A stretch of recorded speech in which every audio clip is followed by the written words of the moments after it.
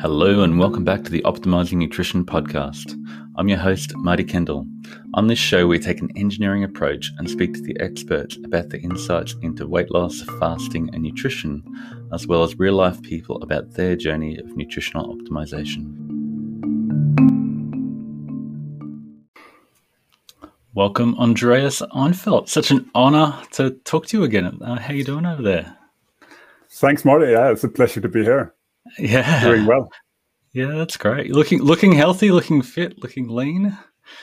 Yeah. Might have something to do with the gym stuff in the background. I'm in the garage here. Looks a bit like my garage at the moment. It's good to have a home gym in lockdown, I think. Yeah. Hopefully, gonna be easy to go to other gyms as well in the future. Pretty Eventually. Soon, I hope. Yeah. So, other than just lifting weights, you've been, having new adventures in nutrition and coming on Twitter and sort of changing your direction of Diet Doctor from your own N=1 experiment and caused a lot of discussion. So I thought it'd be interesting to get you on to have a bit of a chat. A lot of people wanted to know what you learnt and more about it. So yeah. Yeah, for sure. I mean, I always, of course, aim to learn new things and evolve thinking. I think, everybody does that, obviously. But I think it's such an important thing to evolve and learn. Though I still think that, where I started out and the company Diet Doctor started out, more than a decade ago, really, with trying to make low carb simple for people. It's still at the core of what we do. It's more definitely about, what's the best way to do that for different kinds of people. And how you can tweak it for different goals and different situations when you're, and then of depending course, on where you're at. It's not about, low carb at the core. It's really about empowering people to improve their health. And I mean, that's where I'm coming from. I'm a family doctor. I used to, work with patients every day, trying to help people with obesity, type 2 diabetes, hypertension, etc. Just remove some of the causes of those health issues. And still think that, removing refined carbohydrates and sugar is at the core of that. Just empty calories with no nutrients. I notice you've been talking more about nutrients and empty calories in some of your videos, which is really good to see as well. Yeah, sure. I mean, certainly sugar, refined carbohydrates is probably the biggest source of empty calories in the processed food environment of today. But, added fats play a big role too. Yeah, they sort of come together to create the perfect storm that we can't stop eating. So how did you decide to dive into this new adventure for yourself and an N=1 experiment and with some fascinating results and which has then sort of flowed into the company and a new niche in Diet Doctor, as you said, for people who want a different direction as well, depending on what the goals are in the context. Yeah, sure. I mean, I wouldn't overemphasize N=1 experiences. It's really about, I think, trying to follow the big picture of what the best evidence we have overall. I think I've been quite influenced by some smart people online, such as yourself, of course. Dr. Ted Nyman, certainly, who's also working with us now in the company.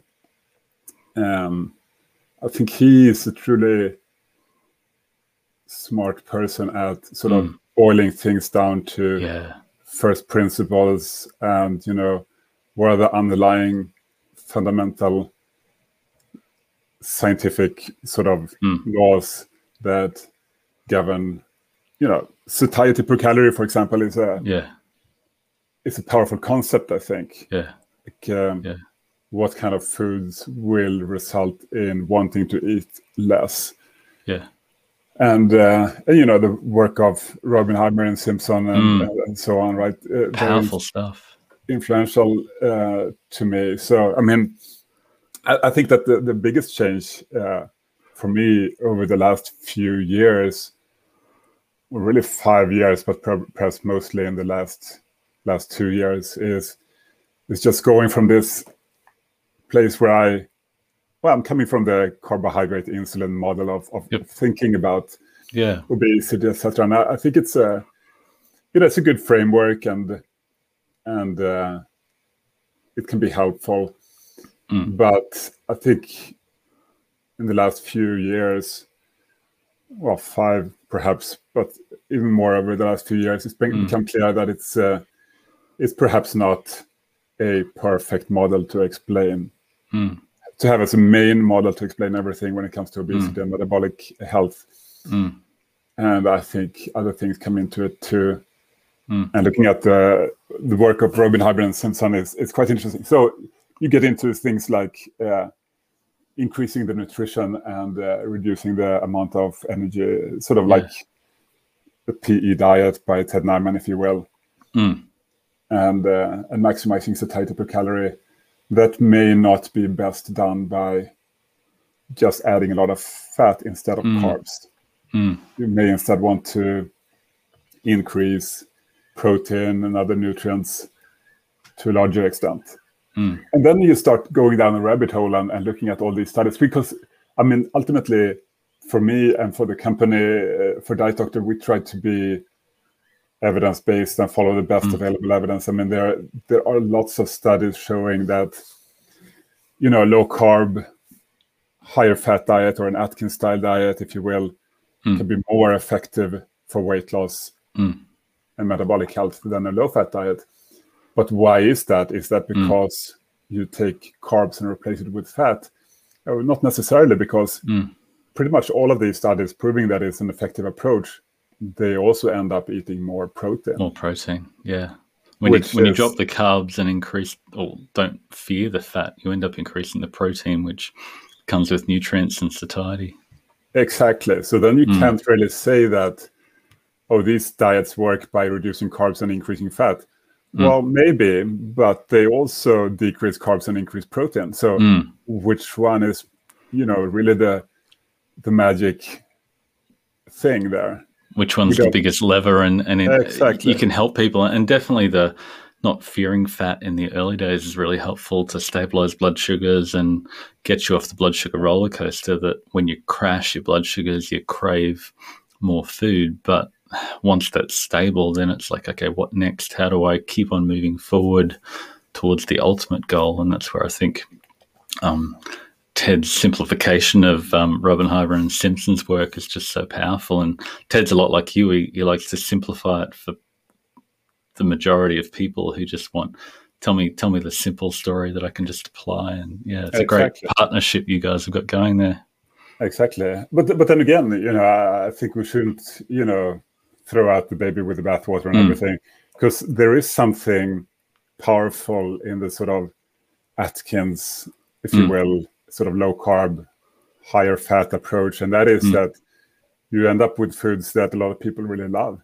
It's really delicious and it works. So sure, you can go to the sort of ultimate diet to get all shredded and, the bodybuilder or fitness professional diet of, chicken breast and broccoli or cod and broccoli. Yes, it's not sustainable for most people, but it's not very delicious. It doesn't really taste that much. So, I mean, that is what makes it harder, right? Trying to balance what is the most effective versus what is also sustainable for people in that it's delicious and they love to eat it, So, and then, as you know, if you go to the extreme other end of the most hyper palatable foods on the planet, you end up with donuts and ice cream and chocolate, and most people can overeat that, no problem. So that's the other extreme. In a way, sort of the process, it's interesting to look at this sort of heat map that you get in the Robin, Hyber, and Simpson research papers of different kinds of diets where people end up eating the most and the least. And, yes, people eat the least out at the sort of chicken breast and broccoli, boring 50% protein sort of thing. Yeah. Yeah, exactly. But that's not sustainable. And then you go to the other extreme, and people tend to eat the absolute most at sort of where many of these processed, ultra-processed foods are. You know, the donuts and the chocolate, etc. The fat plus carb combo with low protein and low nutrients, and it's cheap and hyper palatable and flavorful and colored. French fries and pizza and so on. But then it's pretty interesting because the processed food industry, they have, you know, they've optimized in a way for where do people want to eat the most, because that's where you can sell the most food, right? And also by coincidence, it happens to be where ingredients are the cheapest, you know, low nutrients, you know, lots of added fat and carbs. So it's like the ultimate profit point is where you get people to want to eat the most of the cheapest ingredients. Yeah, and that's where you can make the biggest profit. And you know, so that's where you end up with the food industry. Yeah, that just through trying to maximize profit, produce the foods that lead to maximum obesity at the lowest price. Yeah, it's great business. It's great business, but that's where we are. I think with you know, that's the explanation to the obesity epidemic in a way. Totally. Because the food industry is incentivized to produce exactly the foods that lead to maximum obesity. It's a system that is pretty flawed in the way it's set up. Like how do you get away from that? You know, those are the foods that people want to eat. Those are the foods that the industry wants to sell. That's where obesity is maximized. And then it's all subsidized, and then there's this whole greenwashed, plant-based environmental message behind it that just compounds and religious and ethical background beliefs, and it's just a really hard puzzle to unwind. But I think what you're doing is just educating people to say, hey, these are the foods that will help you get satiety, get nutrients, and reach your goals more effectively. Once you've stabilized your blood sugars, let's maybe look at prioritizing protein and maybe dialing back the fat to lose the body fat. Yeah, I mean, you can, of course, escape from that trap. Anybody can. I guess one problem is it tends to be a bit more expensive, because you can eat delicious foods, no doubt, and lose weight, but it's not going to be as cheap as the delicious foods that are going to drive up your body weight, right? So it takes a conscious choice, I think, and it's gonna cost a little bit more, you know, the worst foods on the planet are unfortunately very cheap and very delicious. So that is a problem. It's no wonder we're in the situation we are. So you said you didn't want to touch on your N=1 too much, but I mean your results were pretty amazing as you're focused on, I think, 40% protein, and you got down to some pretty lean body fat, and your labs looked awesome. You want to tell us a little bit about that? Yeah. No, I'm not against N=1. I'm just saying, you know, I don't think it's correct to say that, you know, we're running this company or that we're giving people is based on some N=1 experiment. Certainly not. But it's nice to do it, of course, yourself. Definitely. To, you know, try it out and see how it works for yourself. Clearly, so I'm a big fan of experimentation, and N=1 experimentation on yourself. I think it's powerful in some ways. So what I've done this year, you know, basically for the last 6 months is significantly take up the protein percentage of what I eat, which means, you know, eating more high protein foods, whether from, you know, whether that's chicken or fish or eggs, or whether that's from plant-based sources, and then take down the added fat. I mean, I've always been low carb for the last 15 years or more, but now I also try to moderate fat intake a bit more and drive up protein. So what I've noticed is just it's such an effect on satiety that, you know, I end up eating far less. And as a result, I suppose, losing quite a bit of body fat. So, I never had a weight issue, I would say, to speak of. I've always been within normal BMIs, but if I just eat a little bit of everything, I tend to drift towards the higher end of the normal BMIs, and going low carb, more a bit lower there. But now, doing this, I got down to quite low body fat. Different measurements, 8-9% body fat, and that's pretty low when you consider. I certainly never go hungry.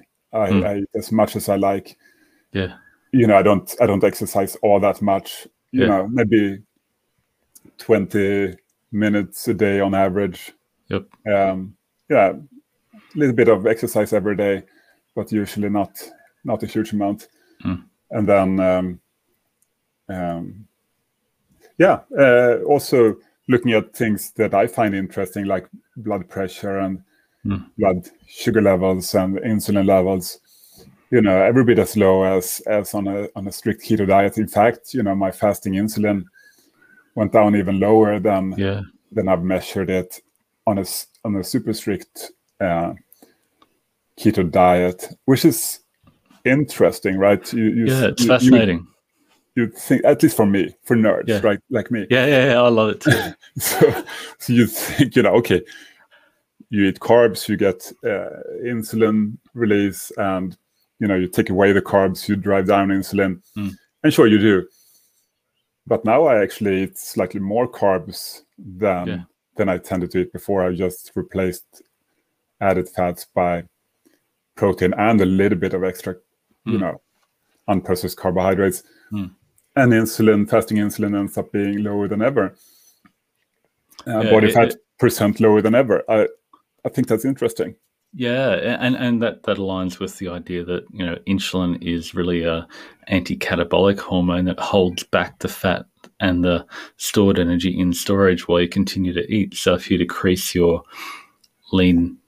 increase your fat mass, decrease your stored energy, then there's less energy to hold in storage. So the real way to decrease insulin is to drop your overall weight. So your damn wall comes down and you're not trying to hold back as much stored energy in storage. So it all makes perfect sense, from me looking at my my wife's CGM full time and the insulin, and when she doesn't eat, when she loses weight, she needs less insulin across the day, and 80% of her daily insulin dose is just to hold her energy in storage. So it all makes perfect sense, but it's hard to see that for most people who think that carbohydrates are the only thing that affects insulin. Yes, I think it's about whether you take the short-term view or the long-term view in a way. Certainly short-term, after a meal, insulin is highly influenced by the amount of carbohydrates you eat. But when you talk about baseline insulin and fasting insulin, it may be more influenced by the level of insulin resistance you have, which is influenced by the amount of fat stores you have. So exactly, if you're very lean, body fat percentage is low, then you're extremely insulin sensitive, and your baseline insulin is going to be very low. So I'm outside of the normal range on the low end. It's always interesting. Get these comments from my tests like, this could be type 1 diabetes, but probably not. You could also be on a low carb diet, they say. Or a high protein percentage diet. So how because the blood sugar is great too, right? If I had type 1 diabetes, blood sugar or super high, I was drifting towards type 1, then blood sugar would go on the high end, but it's very low as well. So that's great. It's just I'm very insulin sensitive, basically. So now you're sort of maintaining that sort of body fat percentage. Have you brought back a bit more energy from fat and carbs to stop continuing to lose weight, or you're continuing to push on with a high protein percentage? No, but actually I've kind of added back a little bit extra fat and carbs because I just get too lean. Well, it's fine to be lean, I suppose, but I'm a big, tall guy. I'm 6'7". you know, if I get down to super lean, I start to lose muscle mass as well. And it's like, I just get leaner than I like to be. So, I mean, I guess I'm still in the sort of 35 to 40% protein range, but not trying to push it to 45 or beyond anymore, because I can't eat as much as I, you know, need to maintain you know, the kind of body mass that I feel most comfortable with. And also I think actually, you know, once you get down to really lean levels, like, you know, for me, 8-9%, it feels like you're sort of at the, I still feel good there, but if I drift lower, I think my energy starts maybe going down a bit. I'm just not feeling my absolute best. You can't think as clearly, and you're not as energetic when you're that lean. I think I was kind of, I'm still feeling good, but I don't think I will feel my best going even lower than that. So I'm just trying to balance it where I feel my absolute best, you know. Yeah, no, I think it's a fascinating story just to see how it works in practice, that, you know, to lose weight, dial back the energy from fat and carbs, and then once you've reached your goal, bring a little bit of energy back in and allow you to maintain that weight, and you can then enjoy a higher fat, still adequate protein diet. Yeah, I mean, it's just interesting trying to learn, like Ted, you know, does, try to learn from different kinds of people, and you can learn from fitness professionals and bodybuilders. You know, they take it to the absolute extreme to be as absolutely lean as they can be to get on stage, but that's not when they feel their best. In fact, they feel quite bad. I feel absolutely miserable, and it's fascinating to hear the stories of how then they're face down in the pizza and the donuts 2 hours after the show, and the libido is through the floor, and they just want to die. They think they look so hot, but everybody else thinks they look really sexy, but they don't feel good at all. There's no motivation there. No, I think it's fascinating. Like, you have these people who are sort of trying to portray themselves as being, you know, the fittest, healthiest people on the planet, but then they're, you know, the way they get there, they feel so truly bad, and their energy is crashing. And it just goes to show that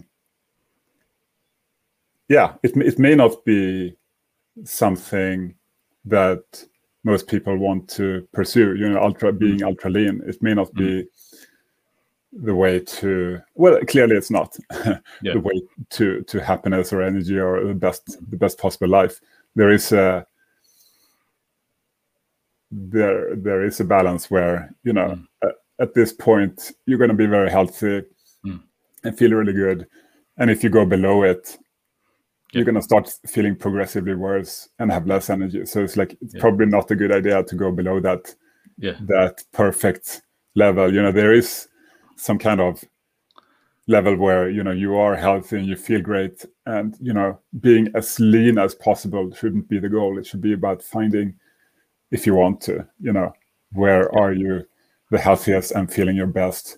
Don't go below it, you know. A lot of people get to where they think they want to be, but then go, I don't feel good, and just sort of bring it back up a little bit, and then try to maintain that point, I think, is a good approach. So what surprised you from the research the most? What was you mentioned Rabenheimer and Simpson, and had a chat with them recently, I believe. So, No, I think the research is absolutely fascinating, and you know, it's about protein leverage, of course, you know, for the listener.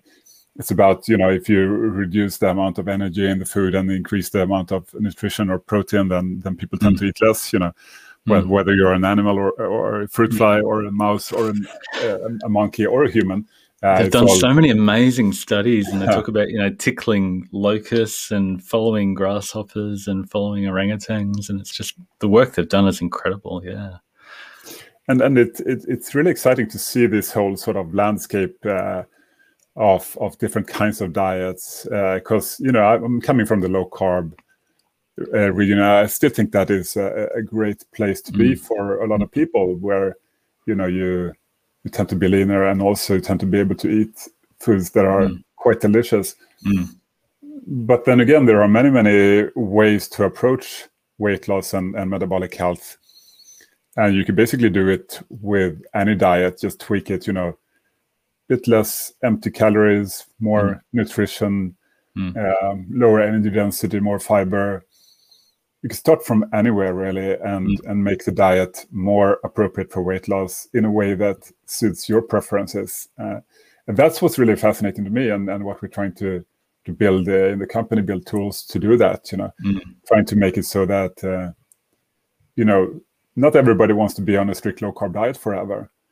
People may like to eat in a slightly different way, and trying to help, all main food preferences to eat in a healthier way to get a better body weight. I mean, we have this huge issue, right? This is where I got started back in the days. Huge issue with an obesity epidemic around the world, leading to, or at least correlated with a diabetes epidemic, hypertension epidemic, this whole cluster of metabolic disease, which really affects most adults, or the majority of adults, at least in the modernized world. And then driving things like heart disease, cancer, dementia, or kind of, it's an immense problem. And trying to make a contribution to making that less of a problem for people, and helping people eat in a delicious way that fits their preferences, but still get better overall health. Help people be, at the body weight that they're happy with and feel good at. That is what I started out trying to do, and that's still what we do. Yeah. I just think that in the last few years, it's become clear to me, at least, that there are, or more clear, that there are many ways to approach that. Yeah. But there are also underlying fundamental principles that are at play, no matter which way you do it. Yeah. So why do you think I just found it amazing when I realized the power of not more protein, but increasing protein percentage by dialing back fat and carbs. And I thought, why isn't this more well known? It's just crazy that their work is not central to all of nutrition. Every nutrition textbook, every nutritionist should be understanding. I've got a preference for not just protein leverage, but nutrient leverage. But, it's just amazing that that's not central, getting adequate amino acids, protein, and even vitamins and minerals as well per calorie. It's just crazy that that's not more central. Yeah, I think there are some good reasons for that. By the way, the sort of nutrients versus protein, I think it's really fascinating. Of course, it's about nutrients. But then if you look at the essential nutrients that we need, the bulk of that is protein, by weight every day, right? So that's the biggest thing. The other thing that I find interesting there is that if you eat high protein foods, then that tends to come with the other essential nutrients as well. Not necessarily, not always necessarily, but in most cases. So again, it's like one of those great things that TED does is it simplifies things to a level where it's, it's still true, but it's also much, much simpler to implement. Like if you have to track every nutrient, it's more work than most people would do. I mean, you're an exception, and there are other people who love to do that, I'm sure. Yeah. But most people want a simple rule, I think, to make it easy for them.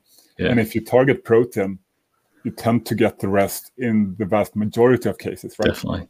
Definitely. And just dialing in the harder to find vitamins and minerals is just sort of the icing on the cake, and we get even better results when you do that. And it's just crazy when people focus on gamifying nutrition and getting the nutrients they need, everything else just falls into place, and counting calories becomes completely irrelevant. But definitely protein, amino acids is, like you said, that you have to prioritize getting that. It's the largest by weight in terms of the nutrients. And once you get that, for the most part, everything else comes along for the ride.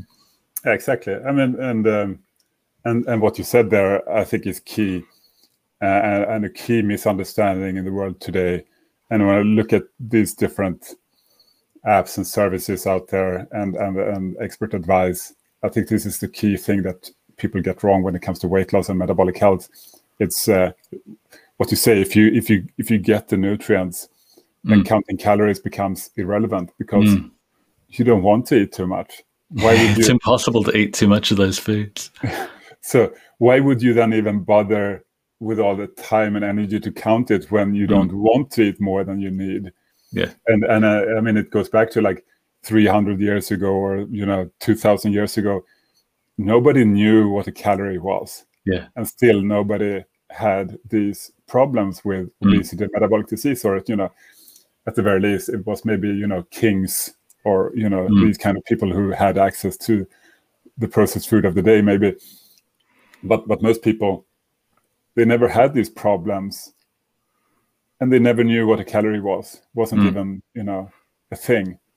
So clearly, obesity is not about spending too little time counting calories. It's about something else, and it's about, I think, eating foods that makes you want to eat too much. And unfortunately, the food environment today means that is most of the easily available cheap foods. So it's crazy.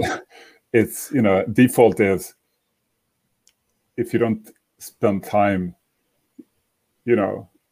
trying to understand this and make a conscious choice here, the default, if you just do what everybody does, then you end up with these problems most likely. Yeah. But yeah, going back to what you also said there, it's crazy that people don't use this more, etc. I think there are some reasons why this is sort of not yet fully accepted everywhere and implemented everywhere. And of course, it's primarily perhaps about people being stuck in another mindset from before, and it takes time for experts and people to change their thinking. We're so stuck in this, or a lot of people are so stuck in this sort of calories in, calories out overall framework that it becomes challenging. And then there are all these issues about the environment, animal rights. I mean, there are many factors driving people towards lower protein diets, where people may think that this is what's best for the environment, this is what's best for animal rights and suffering, etc.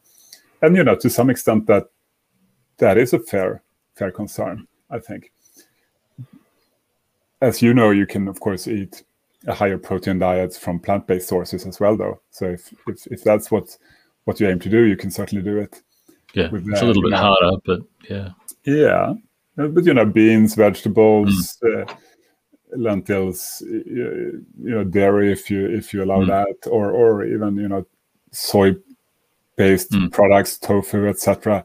Yeah. You can eat a very high protein diet based on these kind of things. And we see people getting great results just on a vegetarian diet alone if you can optimize it and dial in the nutrients. I mean, it's certainly possible, right? The other concern, I think, that kind of holds people off a little bit, certainly in the case of Robin Iber Simpson, if you read their work, they are concerned, and a lot of people are concerned that, what happens about what about longevity?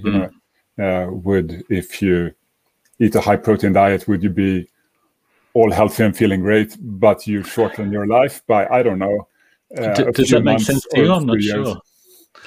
I think it's way more complex than that, and that well, first of all, I think it's clear that this concern of activating mTOR and activating cell division and driving sort of aging, I think it's more based.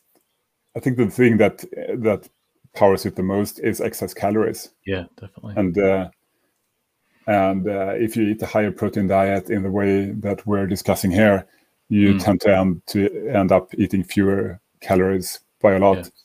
And then the absolute quantity of protein might go up a little bit, but the absolute amount of energy comes right down. So you're not obese, you're not driving overall energy excess. Yeah, exactly.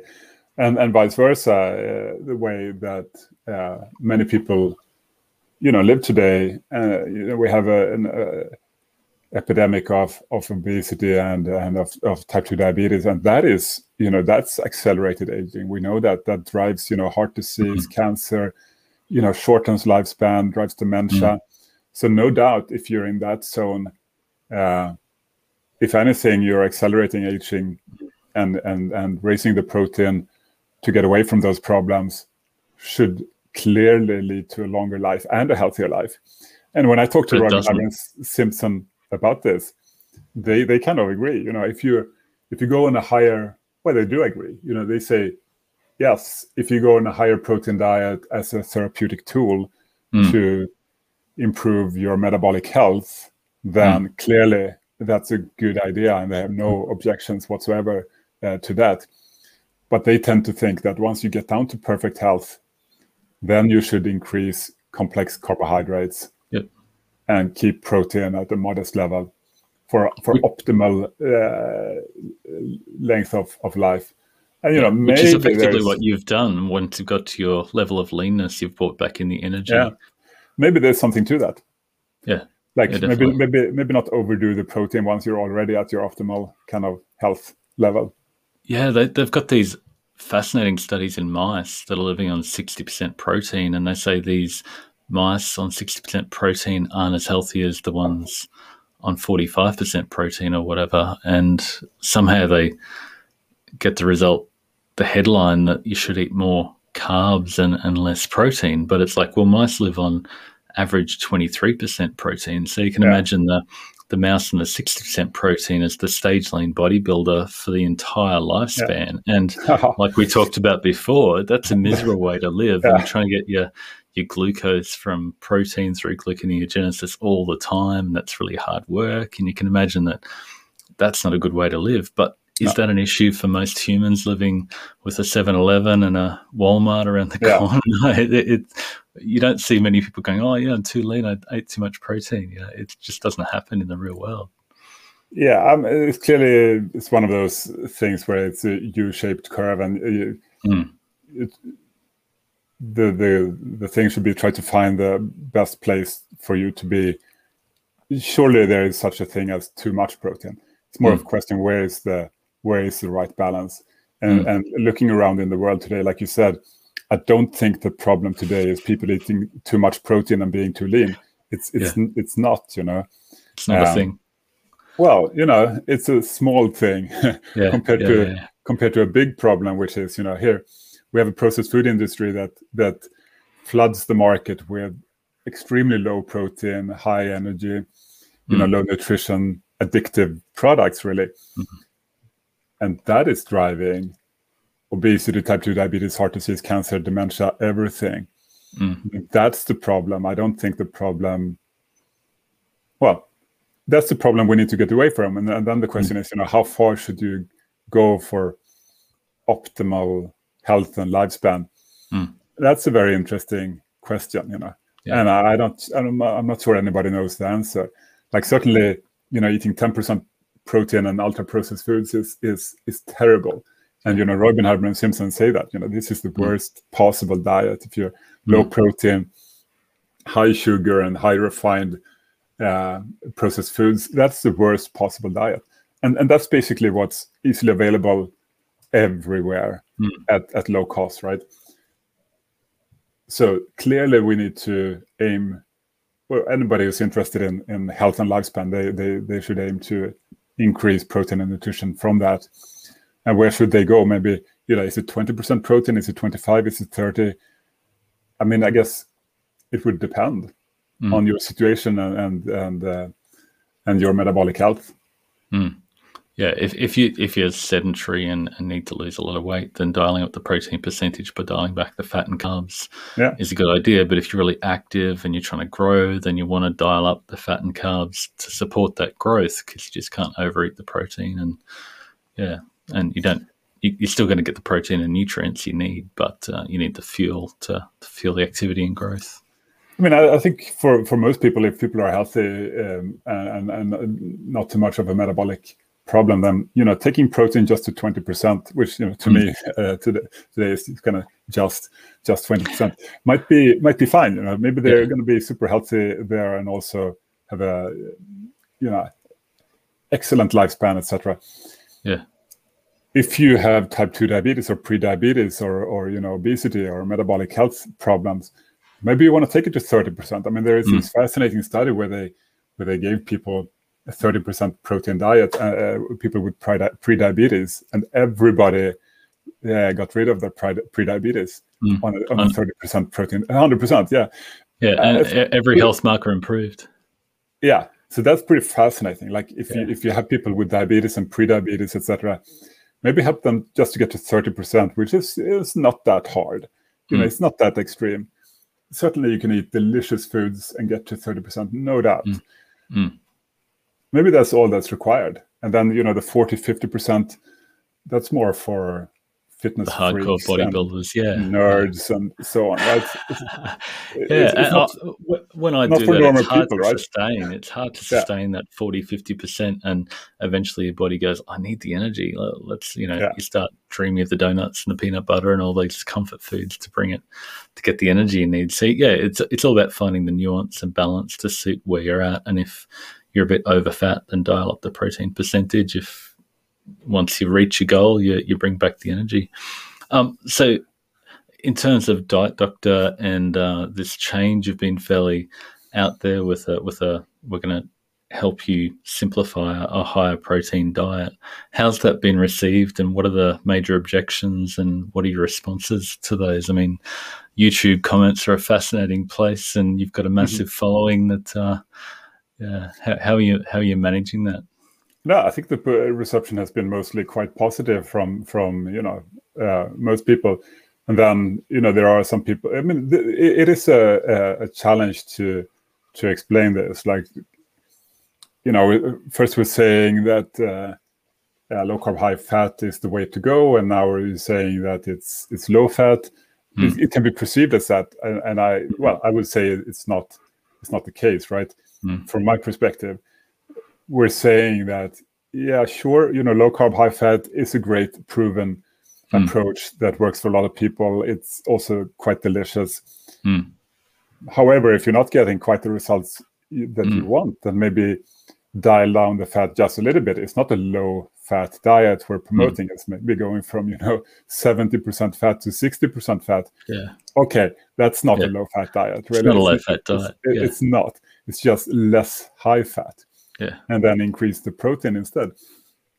And, of course, the thing that becomes really controversial is when you start saying, okay, well, maybe high-fat dairy products, that's an option.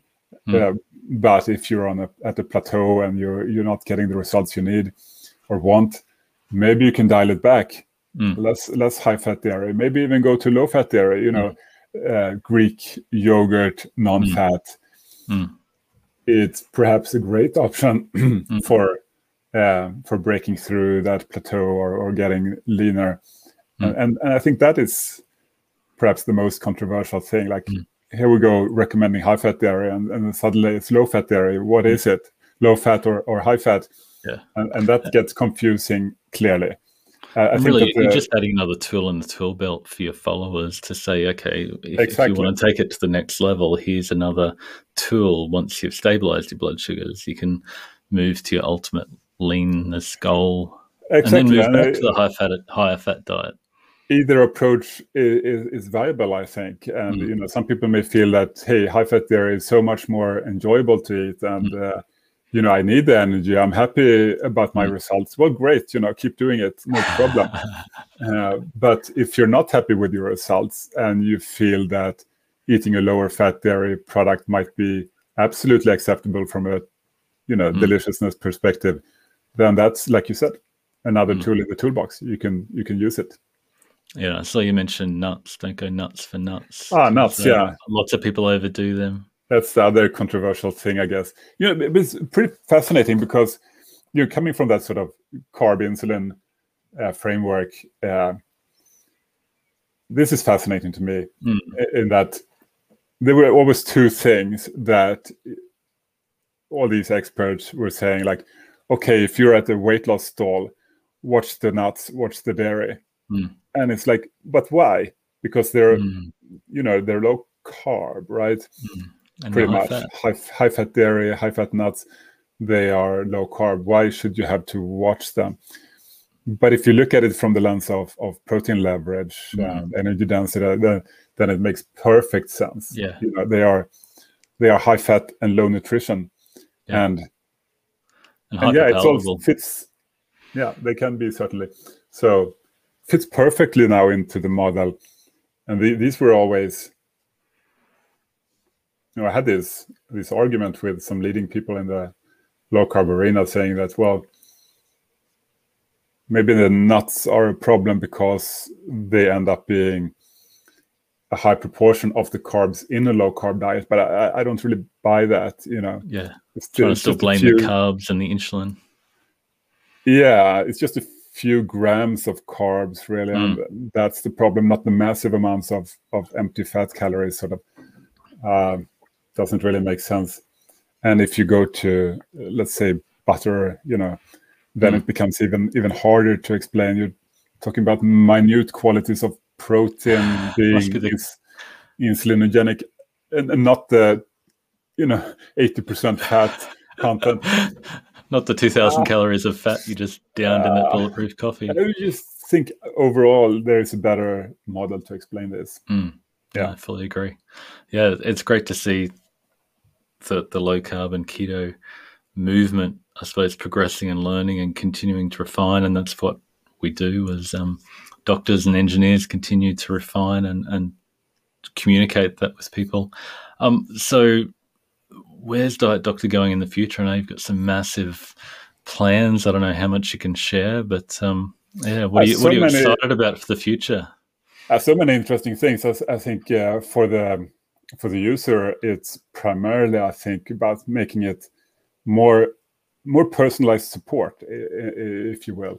Like, you can think of Diet Doctor, we used to be a content company, really, providing the best content when it comes to low carb and keto, the best information, recipes, meal plans, etc., etc.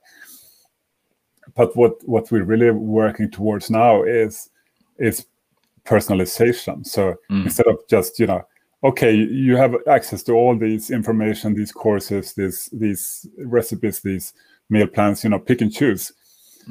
What we want to make it into is a system where, a few minutes of telling us, taking a survey, etc. Who are you? What are your goals? What foods do you like? What don't you like? Yeah. What are your health issues, and what are your dreams? Sort of, what do you want to achieve? And then we could provide you with a personalized journey, with a personalized meal plans, personalized recipes and food recommendations, personalized support for problems along the way, without having to pay, thousands of dollars for personalized, for a human coach. We're aiming to provide that as well. Actually, we have a coaching course coming up very soon. That's going to be very exciting to release. But human support is always going to be more expensive, right? Yeah. We can have an automated system that helps you, guides you on the journey at a very low cost, or even try it out for free. Yeah. That's where that's what I'm most excited about now. Yeah. Really giving people that support. And then another thing that we are working towards that is super exciting is it's a little bit the opposite, which is providing tools for professionals like doctors or coaches or so on to help implement lifestyle changes for patients who are interested, right? It's so hard. I mean, I'm a family doctor. This is where I'm coming from. It's so hard to do this in 5 or 10 minutes with a patient, almost impossible, right? So providing tools and resources where they can leverage all our content, all our tools with their patients, or coaches can do it with their clients, etc. That's the other thing. DD Pro, we have a pilot program just for a few invited people, and it's really exciting to see where that will take us. That's great. And that personalization is so important. You've got to always consider context and goals. Who are you? Are you trying to lose weight? Are you trying to maintain weight? Are you trying to grow? Are you active? And really exciting to hear the nuance. And like we've talked about, the protein leverage concept can really help personalize that. It's sort of the biggest lever that has the most powerful effect to dial up and down the energy. Yeah, exactly. And just going back to what we talked about, it is a bit confusing for people. Like, what am I supposed to eat? High fat, low fat? I don't think low fat is a great option, but some people may prefer that. But high protein, low protein. should I be keto? Should I be below 20 grams of carbs or 100 grams, or what is it? Is it net carbs? Is it total carbs? It's just very confusing. I think it's great for to be able to support people in those choices. What makes sense from their perspective based on who they are, their health situation, and what kind of foods they like to eat. So to provide automated tools for okay, what diet is right for me? Well, come here and answer these 20 questions, and we can give you a good answer. We think this is the way to go for you, but you might also be considering these options, right? And then you can just pick and choose, and then you can tweak it as you go and get support to do that. That's really exciting. That's great. Yeah, definitely the way where it's at, and technology's there where you can guide people through that process to find where they're at, and maybe they'll get to the point where they've reversed their diabetes and lost the weight, and then they're active and running triathlons, and they need more energy, and they can change that tack. And so it's very exciting. I know you got to get on with your family and get on with your day, but anything else you wanted to add? I really appreciate the time you've given today. Thank you so much. No, I mean, thanks for having me on. Always fun to talk to you, Marty. And thank you so much. Quite influenced by your thinking as well, and reading your book and your writings. I think it's a great approach with maximizing nutrient quality. Doing that in a simple way is really what we're trying to achieve as well. To maximize satiety effects of food, and again, like you said, if you do that, there's no need to count calories. Yeah. So it's pretty cool. Exciting times. Yeah. I look forward to continuing to work together and chat and keep in touch. And thank you so much for your time. Thank you, Marty. Thanks, Andreas. Bye.